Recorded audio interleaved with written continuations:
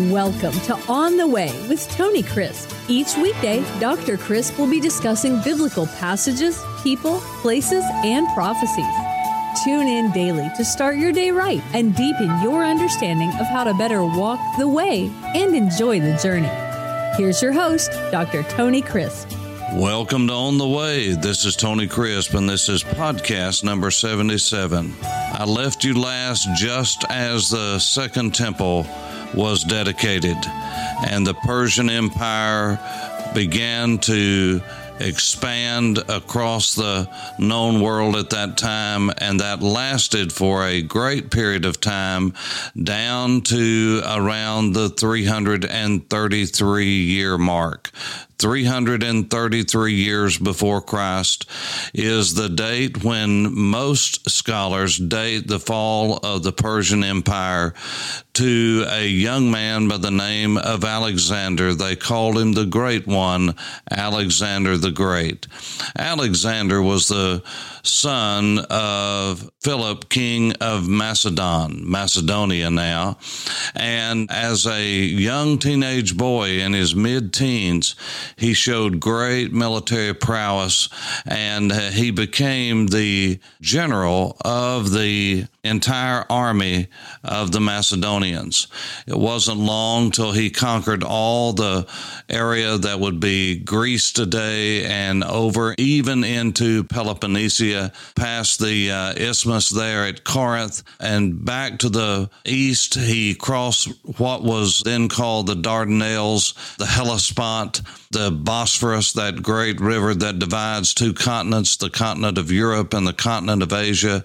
He crossed over that line called the Hellespont into what is modern-day Turkey and marched all the way down to Egypt and then across Mesopotamia into what is Persia today and all the way to the Ganges River in what would be the territory of India. He did all of that practically in 3 years.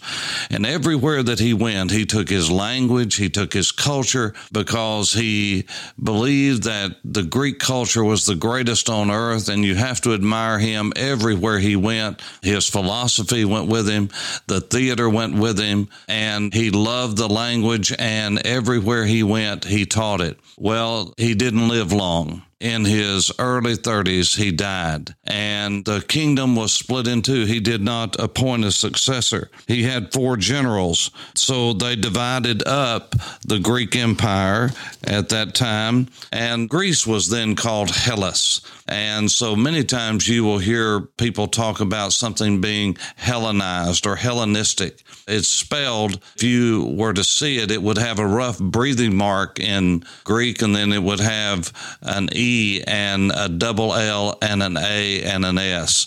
And that rough breather has an H on the front of it, and instead of Ellis, it would be Hellas. And that's where we get the idea of Hellenizing or Greekizing, and that's what Alexander did. And after he died, his generals split the kingdom up. Cassander took what is Macedonia in that area today. Lysimachus took what's Asia Minor. It's called Asia Minor then. It would be called Turkey today. And the two that you would know the most about and would hear their names most familiar to you would be Seleucus and Ptolemy. Seleucus took all of the area of Mesopotamia. He took the area of Syria and what would be northern Syria, the border with Turkey today, and he took all of the area all the way to what would be the land of Israel. The Ptolemy, that's spelled with a P, P-T-O-Lemy,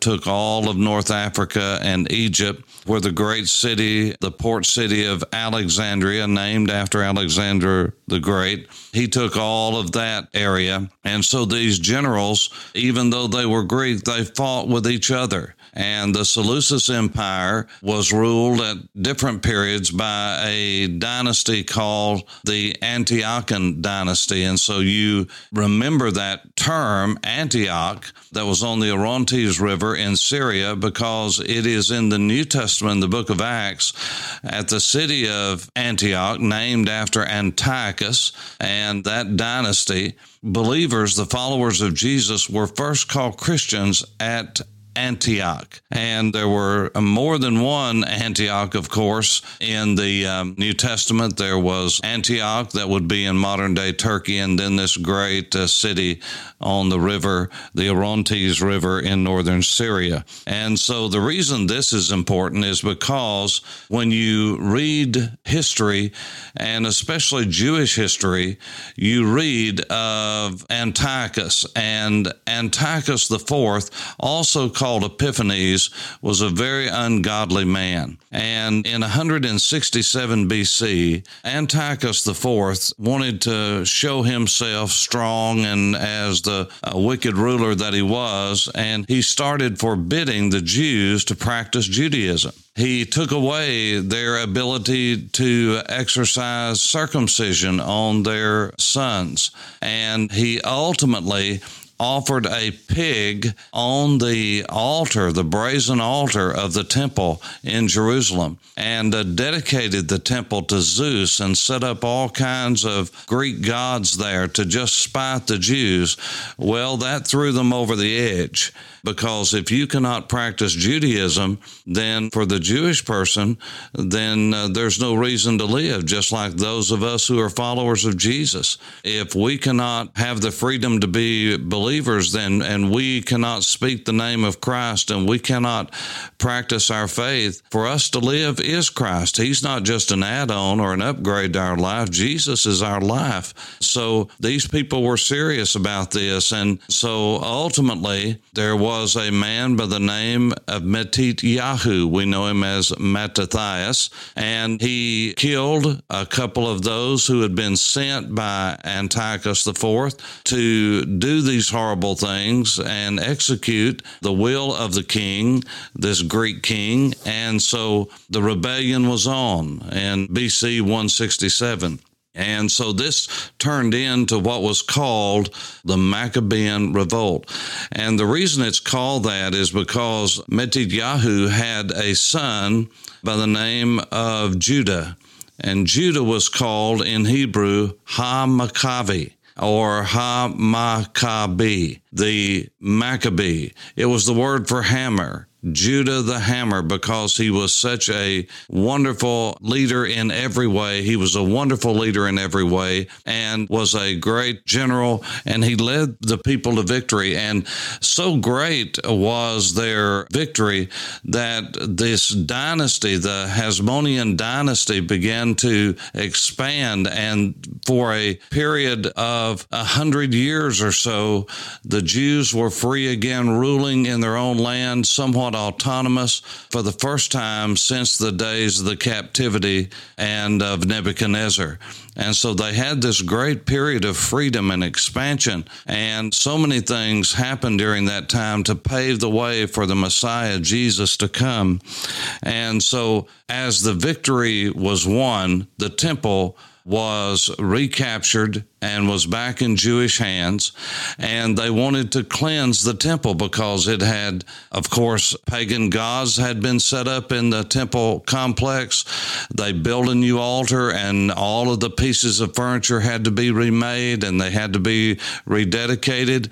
And of course, they needed oil for the golden lampstand, the menorah. And so that had to be kosher oil, and it took about a week or so to prepare this oil with the spices and everything that went in it. And so they found a flask, one flask of oil that only had enough oil to burn one day.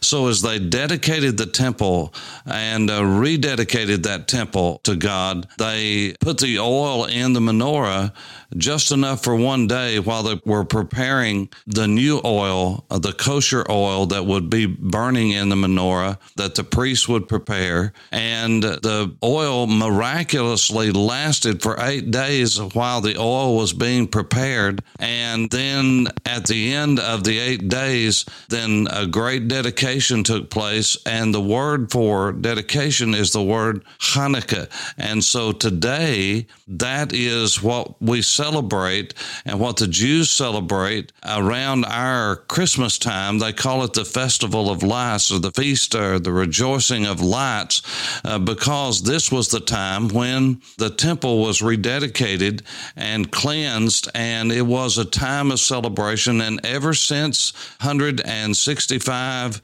BC, this has been celebrated, and was even celebrated and mentioned in the Gospel of John that Jesus celebrated it. That's correct. It was not a Levitical feast, but Jesus did many things that were not recorded in the book of Leviticus for as far as feasts and festivals were concerned, and as far as laws and ceremonies were concerned. Many of the things that Jesus did, he did simply because they were good traditions that enhanced his walk and his worship with his Father in heaven. And so this is the story of the rededication of the temple in a nutshell. And so the next time we meet together, we're going to talk about the next phase of the rebuilding of the temple, because the Hasmoneans expanded the temple, they added on to it, they expanded the temple complex, but all of that was just in preparation for a man who was a very wicked man, a Roman citizen who was the king of the area of Judea and all of the land of Israel during the days of the Roman Empire and during the days of Jesus. And we'll learn about him next time while we're on the way. This is Tony Crisp. Thanks for listening to On the Way with Tony Crisp.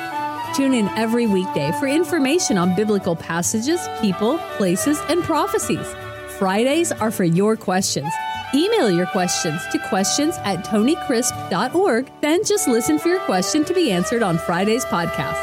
That's questions@tonycrisp.org. Thanks for listening, and have a blessed day on the way.